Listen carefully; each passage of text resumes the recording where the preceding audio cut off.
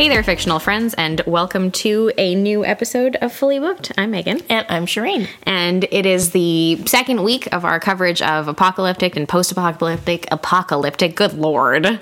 Whew, it's the beginning of the year. Fiction. Why did we choose this subject in January? I don't know. It made sense to me at the time. But I just feel like we're like putting like sad on top of sad. No, I agree with you. I know. It's kind of stupid, but what are you going to do?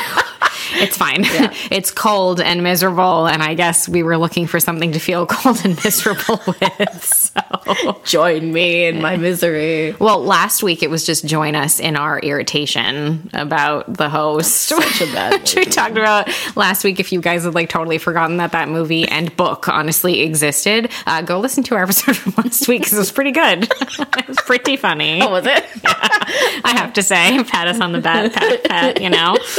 Anyway, but in continuing, I guess, in that sphere and sort of transitioning more into speaking about like the literature aspect of things this week, we're going to be taking a look at a lot of the differences between sort of young adult apocalyptic and post-apocalyptic fiction and like adult, like regular, general apocalyptic and post-apocalyptic fiction, whatever you'd like to call it. Because I think as we were kind of talking about getting this whole year started and talking about the subject itself, we were kind of speaking about that because we realized how different the tone is if you're looking at YA versus non-YA fiction that's set in like an apocalyptic sphere. Yeah. Or type of story, like, sort of post-apocalyptic, dystopian, like all those things that kind of fit together. It's really very different if you take a look at it and really kind of like look at the nuances that exist in both. And I'm sure that there are very good reasons for that. But before we get started with that, it's the beginning of a new year. Let's see how everything is going for everyone. Shireen, what's on your nightstand now? I'm reading again. Woo! 2024 starting off on a high note for you. It is. I read the fine print, which I do not recommend. It was crap. I think I read the first two books in that series, and the second one was better with the older, really serious brother there, the oldest one. Yeah, it was better. The first one, I was like, okay, whatever, sure. Yeah, it was okay. I didn't care for it that much, I think, because I personally have dated somebody who's really rich, and I'm just like, oh, God, why are we, like, romanticizing these people? They're these like, terrible rich people. And the way he treats her is like, spot on. Like, no. Anyway, but yes, I read that one, and then I'm starting on Fourth Wing, so. Yeah. So that'll be exciting. That I can't wait for, because that is way more my jam. You got both of the books in that series for Christmas. I did. So you'll be able to actually hop onto that soon, which is fun. Exactly. Yay. What about you, Megan? What did I just finish reading? Oh, yes. I just finished The Hacienda by Isabel Cañas. Oh, yeah. Which is a sort of, I guess, like if you want to call it kind of like modern Gothic Mexican set story that's at like sort of post Mexican Revolution. A young woman marries a Don, which is like a lord, basically, because her family was quite wealthy, but her father was killed when the insurgents and everything occurred, and she kind of has no choice in the matter, so she marries a rich man, moves into his house. It's really got feels of like Rebecca. Oh, right. Okay. Because there was a previous Donna who was like his previous wife who lived there, who died under strange circumstances. Interesting. And things. And there's something, they move in and the staff is a little bit odd, and his sister lives there, but she's also very off-putting and very strange. And there's just something wrong with the house, basically. Interesting. I find that this one leans a little bit more into like the haunting aspect as opposed to Rebecca, which, kind of takes a little bit of a different turn in the third act, sort of. But I did appreciate, I liked the characters. I liked the atmosphere of it. It didn't grip me as much as I wanted it to. I was really kind of looking for something a little bit scarier and a little bit more, I guess I was expecting there to be like more of a twist to a certain extent in the story, which I didn't really get that much. It was well written, like it was really good. good, and I would be curious to read. I know she has another, a second book, which I haven't read yet, but I do have a copy of at home, The Vampires of El Norte, which is about vampires. Yeah. So I'm going to probably give that one a shot sometime this year as well. But I did enjoy it, and I enjoyed her style of writing and everything. I think she's an excellent author. I think I was expecting a little bit more from the story, so it was sort of middle of the road for me. Fair. Yeah. Okay, so getting out of the Mexican Revolution and into post-apocalyptic and apocalyptic fiction. Okay. I don't know how we should do this. I feel like, should we talk about, I guess, like what we find like the aspects are that are similar? Yeah. Because there probably aren't quite as many, and then get into the differences of things to an extent. Okay. So, I mean, granted, obviously, if you're looking, whether you're looking at young adult or not, in terms of like post-apocalyptic fiction, you can get all kinds of different ones in any kind of fiction that you're reading that way, in the sense of like sometimes it's a disease or an infection, and sometimes it's like an invasion, or that's it, like an atomic bomb of some kind, or an invasion by another species, or things like that. So I think all of those, you get those in every sphere. It doesn't matter if it's young adult or not. But I feel like most of the time there's that you're normally following one or two characters, generally speaking. It's not usually like that many to start off with. There are exceptions, obviously. Yeah. There are some that follow, 5 or 6 or however many different characters and are told from multiple viewpoints. But I find that most of the time it's like there's something with this type of story where the author is trying to isolate the characters, which does make sense, obviously. And I'm sure that it would feel very isolating in most cases as well. So that's probably what they're trying to do. But I find that once you get into the nitty-gritty of what the conflict of the story is, and what all of the characters are trying to accomplish, that's sort of where, and like the tone is really where things start to veer off in a totally different direction.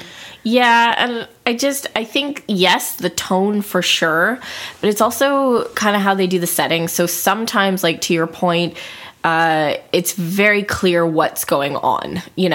Sometimes they'll be very much in depth of what the situation is. This is what happened. Here's the history. It's true. Yeah. The exposition of, but sometimes, and I find this is more in the YA stuff, they won't even tell you what's going on. No, you just know that it's a mess. There's almost no setup. Yeah. And we just dive right into the story, and it's more about the characters and their interactions. And less about the world that they live in, kind of. Yeah, that's true. It's true. You really start to veer off into where that's it, like with general sort of post-apocalyptic fiction, much of the time you're given a lot of backstory in terms of like, how did we get here? Yeah. Like what happened for us to get to this point where all of these terrible things have occurred and humanity is hanging by its last thread kind of thing, versus where it's true, where I guess part of it too, I think, comes into an aspect of sort of naivete for the characters, where I think in a lot of YA stuff, the characters are younger,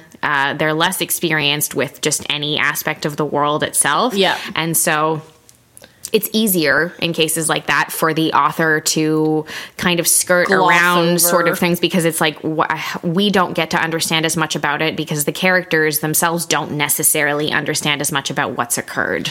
Right. But then again, you will get others where the whole point of the story is to find out what happened. Yes, yeah. So I read a novel at one point. It's called The Chrysalids, and the whole point was to figure out like what actually happened. It's true, in this and world. It's true. The Chrysalids is a really good example because it's also like it's young characters and everything, but it's so rare. I find that you see that where the focus is. It's mostly like stories like that are mostly focused on slightly older characters. It is, yeah. What am I thinking of right now? Oh yeah, something along the lines of like The Stand by Stephen King is very, very heavily focused on finding a solution to rebuild and understanding what happened in the first place. Like what happened? How did we get here? And then how are these characters dealing with the fallout? But really like rebuilding things as opposed to just finding each other and finding a way to live kind of thing. Like they rebuild an entire sort of society of people throughout the course of that story. So it's a very different thing than if you look at like, what was that one that we talked about like last year? How I Live Now. Yeah. That was like during. Yeah. And like it's just started It's just started. And it's true. Whether you're reading like young adult or, just adult, I guess. Yeah. a lot of it hinges on where we are in the story of this apocalypse. Yeah, like, is it just beginning? Did it happen a while ago? Is it happening during the story? Yeah. Or are we in rebuilding phase? Are we in survival phase? Like, what's going on? And that will obviously dictate the, the relationships, the interactions, like the world itself. Yeah. And like something like The Stand. I mean, it's an absolutely massive book. Yeah. And The Stand is one of those that's all encompassing. It's before, during, and after. Oof. Yeah, oof. It's starting, everything's normal. It happens. We go through the process of everyone dealing with it happening and coming together, and then we get to the rebuilding and like fixing things stage of it, because technically like that story is really about like a battle between good and evil forces, and they just take on the form of something like an infection, like a disease that spreads. Yeah, or then you get others like The Handmaid's Tale, for example, that's written in a very interesting angle where you're in it, so it's like the story is taking place like after, this was more of a slow burn, like end of the world kind of thing, where and it's very much after this has been, because it's been this way for a while. Yeah, and so it's, focusing on this one character and what's going on in her life, but then in the book, not the TV show, but in the book, there's like a epilogue where it's basically like after the fact, like many, many years in the future, where they're studying this society at university. Oh, okay. Like things have gone back to a more normal situation, and now we're looking at it and we're being like, whoa, how did that happen? Yeah, and like then talking about how they got out of it, but they don't really go in detail because it's just the epilogue, So that would be a really interesting thing to explore in like more detail. Would be that's it, like the rebuilding after that, like here's your dystopian world that you live in now where all of these things are insane, and it was imposed on by humans, exactly, and then it's toppled basically by the end of the story, and then we get like that's it, more of an exploration, or you could do it like halfway through the story and then more of an exploration where like would maybe give you more detail, but again obviously like having something like a TV show, you can talk about that more as opposed to one novel. But the TV show's hard to watch for me. Like it's just too drawn out on the bad stuff. Yeah, well, because they draw out the story a lot, which does make sense. I'm going to tell people something, and they're all going to be like, "What the fuck? I've never watched the TV show." Oh, you haven't? No. The first season was good because it's kind of like shock value, like holy shit, like, and it does have that tone of hope a little bit. Yeah. But then I got to like season 3 and I'm like, oh God, like there's so much awful. Of it. Like it's so bad. Yeah. Like every glimmer of hope gets squashed. And I had to stop watching it because it's just too hard. It's too much. I have heard really good things. Like I'll probably get to it eventually. I think it was one of those that I wanted the series to be done basically before I watched it, so I could just kind of watch the entire thing in one shot, I guess. I don't know if it's done yet. Is it finished? I don't know. Maybe. I'm not sure. I think that it fell out of favor a little bit in some of the later seasons, maybe also because a lot of people felt the way that you did, where eventually they were like, I think we should wrap this up. Yeah, like I cannot, and I think also because it was filmed in Toronto. Oh yeah, and it's like very obviously in Toronto. Well, it's very obviously in Toronto, and it's Canadian author Margaret Atwood's a Canadian author. She lives in Toronto. Yeah, and so like there's a scene where they're like hanging the bodies from the town hall in Toronto, and so City Hall. So every time I would walk past City Hall when I lived in Toronto, all I could see were these bodies hanging off of it. Like, awful, just awful. Yeah, I can imagine for people who, when you recognize places, that's so incredibly strange. Yeah, when I remember,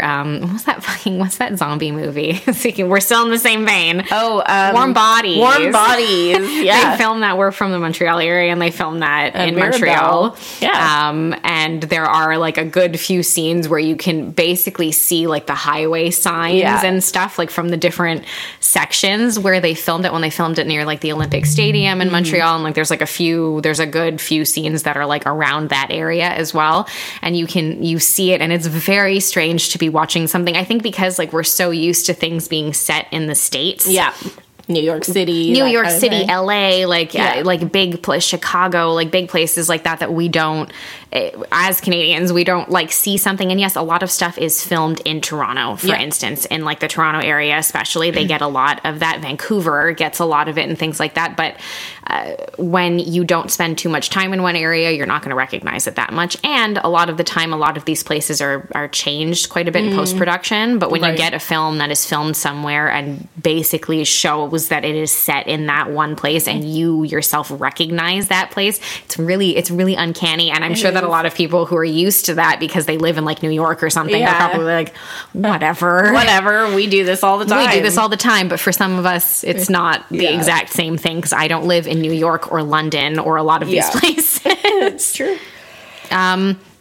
So, okay, something that you did bring up that I think is something that's a really good, I guess, aspect of the differences here to talk about is that glimmer of hope that exists mostly in young adult, dystopian, apocalyptic, post-apocalyptic fiction. Yeah. There's so often like this big golden thread of like hope and a goal that we're working towards that's if we running just through. reach our goal, then we will be okay. Where I find that in like the more adult stories like this, it's more just like, how do we survive the day by day? Yeah, it's more descriptive of like your existence. Yes. And sometimes you don't even find out like if there is anything good that happens at the end, right? Like it's not necessary. Whereas like in the YA stuff, there's always that glimmer of hope, and there's always that one character who's carrying most of the hope, and they will inevitably get killed off, and then the characters are forced to kind of decide, and then they have to be like, okay, well, I'm going to do it for them. Yeah, now. Exactly. Like there's always that, like, and it's always like a little bit more encouraging because you're like, okay, like they're gonna make it. They also, there's so often, and I think that this was popularized like a while, like maybe 10, 15 years ago, there does tend to be in the YA stuff, we have to find a way to make it fun. I know that sounds weird, but I'm thinking from the perspective of like Hunger Games, Maze Runner, stuff where there's this like competition aspect that's introduced. Like they gamify the apocalypse. Yeah, because it like they're doing this thing because it's like you need something to keep your reader like really hooked in. And I think that when you're younger, you don't want the nitty gritty, like really depressing. And then this person died, and then that person died, and then that person had a miscarriage, and then this happened. And then like we ate the baby. Yeah, that's it. Like all of those aspects of things. I don't think that you want that when you're younger. Like, you want something that's going to be entertaining and interesting and packed full of adventure and action and stuff. And so I think that that's why it's so easy for your Hunger Games universe to exist, and Maze Runner and Divergent and all of those types of things. And there's always like a love interest, like inevitably. Oh God, there's so much more of a focus on the romance aspect of things, people coming together in tragedy and finding each other and working through whatever. And I like, you can kind of compare and contrast. I think of what is that one called? Is it called like Never Let Me Go or something? Is that what it's called? The one where they're at like a school in England, and it's because they were clones created to harvest their organs. I think I remember that. And I read the book of this. I think it's called Never Let Me Go, and they made a movie out of it with Carey Mulligan and Andrew Garfield. Oh right, yeah. And so basically what's happening is that they're at a school, and they all grow up together, these kids, and they don't really, I think they know what's happening, so they're clones of rich people. And as the rich people are getting older, they're coming in and they're harvesting them for their organs. Oh, okay. That's like a YA version of that other one, The Island, there with Ewan McGregor and Scarlett Johansson. Right. But it's YA, but it's not really YA because you're following them through their lives as they get older. Ah, okay. And like they often say like, oh, they can survive one surgery, they can survive maybe two surgeries, but then after a certain but they will point, never survive. And like as they get older, they get sicker because they're losing their organs basically.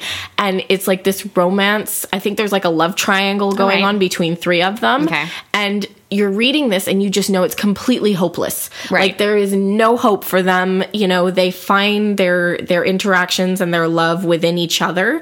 but they have no hope, and they don't try and escape, and it's not about escaping or getting out of it because they know they can't, because they're owned basically by these people, and it's just horrible. God, that's you know, so sad. like, it's so depressing, and the movie is equally depressing, and you're like, holy shit, I could have really done with them doing like a great escape at the end, having here, some you know? aspect of something. Like, that's it. Like actually being able to accomplish that. Yeah, it's true.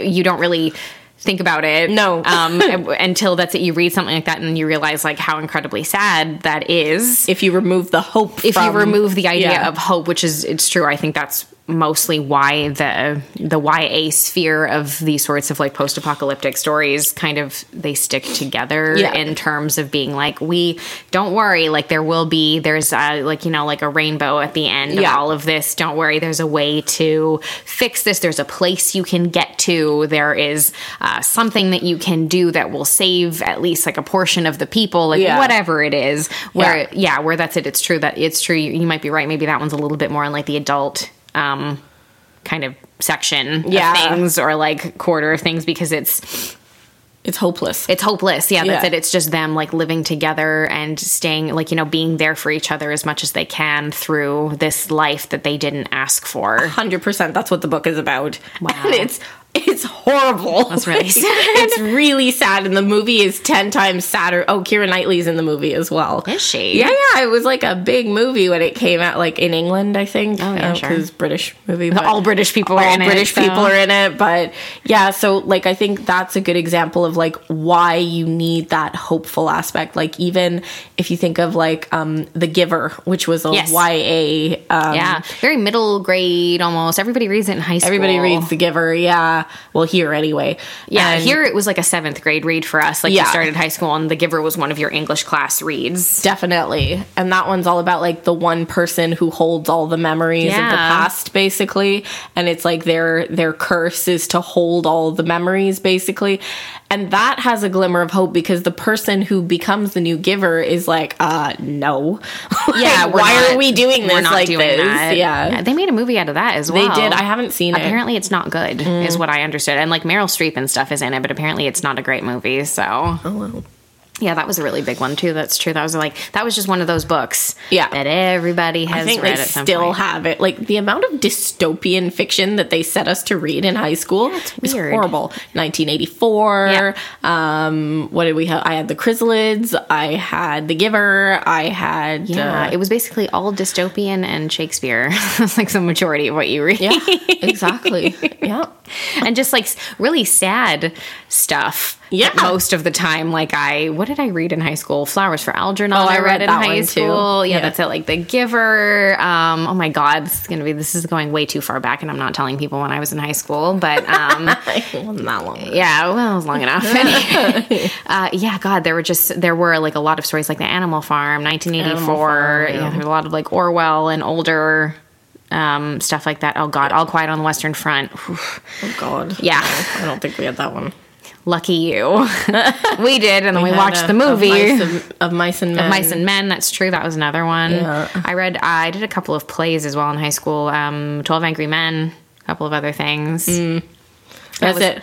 All like this dystopian, but a lot of it, again, with that strong tone of hope. And all I can think is that, like, you know, when you create like an apocalyptic story, but it's YA, and you have that strong tone of hope. It's like, you know, the children are the future. So if the children can accomplish this, like, hey kids, if you all just work together, look what you can do, kind of thing. Like, I think that's the messaging going through, and like, you know, and I think you have the power to change the world. I think we saw that even like in The Host. It was like when the younger ones banded together and were like, no, there's a different way to do things. Then other people started to feel the same way. Right. And yeah, it's true. I do think that you see that like over and over and over again. Like you see that in the Hunger Games. It's like, no, we're not doing this anymore. In Divergent, you see that. Maze Runner, like all of them, it's pushing against the system of generally adults, like older characters, to decide like this generation, we are not doing things the same way that you did. Yeah. Like The 100 as well was another TV show. Yeah, The 100, that's that. true. And Yeah. that's based on a book as well, isn't it? I don't know, but it was a long TV show. Like, I watched a lot of it. And I was like, okay. Yeah, it ran for a long time. Yeah. But that's it. That's all I can think of, because then when you get into that adult sphere of things, like, can there be hope in them? Yes, obviously. Of course. Obviously. And yes, oftentimes they do end on like a slightly more positive note most of the time.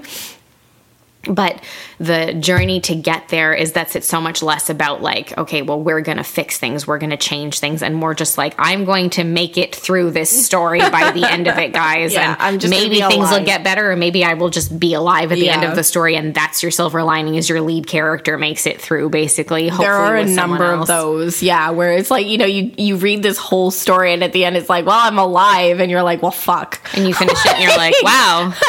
Great. Do you even want to be alive, like, in this whole setting? That's it, like, exactly. Like, fuck. You know? And it's just, it's just crazy. Yeah. That, like, there's such a different tone, and it's just so funny that authors automatically know, oh, okay, well, adults can handle this shit, but the young people cannot. Oh. So we're not going to make it like this, guys. It's going to be much more nihilistic and much darker overall, which is why I do think that, yes, a lot of the apocalyptic and post-apocalyptic stuff does incredibly well in the adult sphere of things, particularly like zombie apocalypse, like style things. Your Last of Us, World War Z, like all those kinds of things. Walking Dead. Those all do incredibly well, because there is somewhere to go in a society that can be rebuilt. Yeah. But it never ends on a point of like a super upswing. It always ends on a point of like, okay, we made it through. Now we're going to see what we can do. Yeah. Let's, see what we can manage and see what we can do, basically. Yeah. What's another one that's like that? The Girl with All the Gifts is another one that's like that too. Again, ends on like a much, I guess, like a darker kind of tone and stuff. And, there will be a lot, like, much darker subject matter, like in something like that, they're trying to find a cure for these kids who are basically like, it's like like a virus, like an infection that exists, and they can kill people and turn them. Oh, wow. But it's only affected the children. Oh, of course. And they're looking for a solution, but of course, in doing so, they're murdering these kids that do have thoughts and feelings and stuff. So there's like a lot of there's like a much darker aspect to it, and there's like a relationship between like a couple of the adults and one of the kids, this little girl and stuff. And there's like, anyway, it's.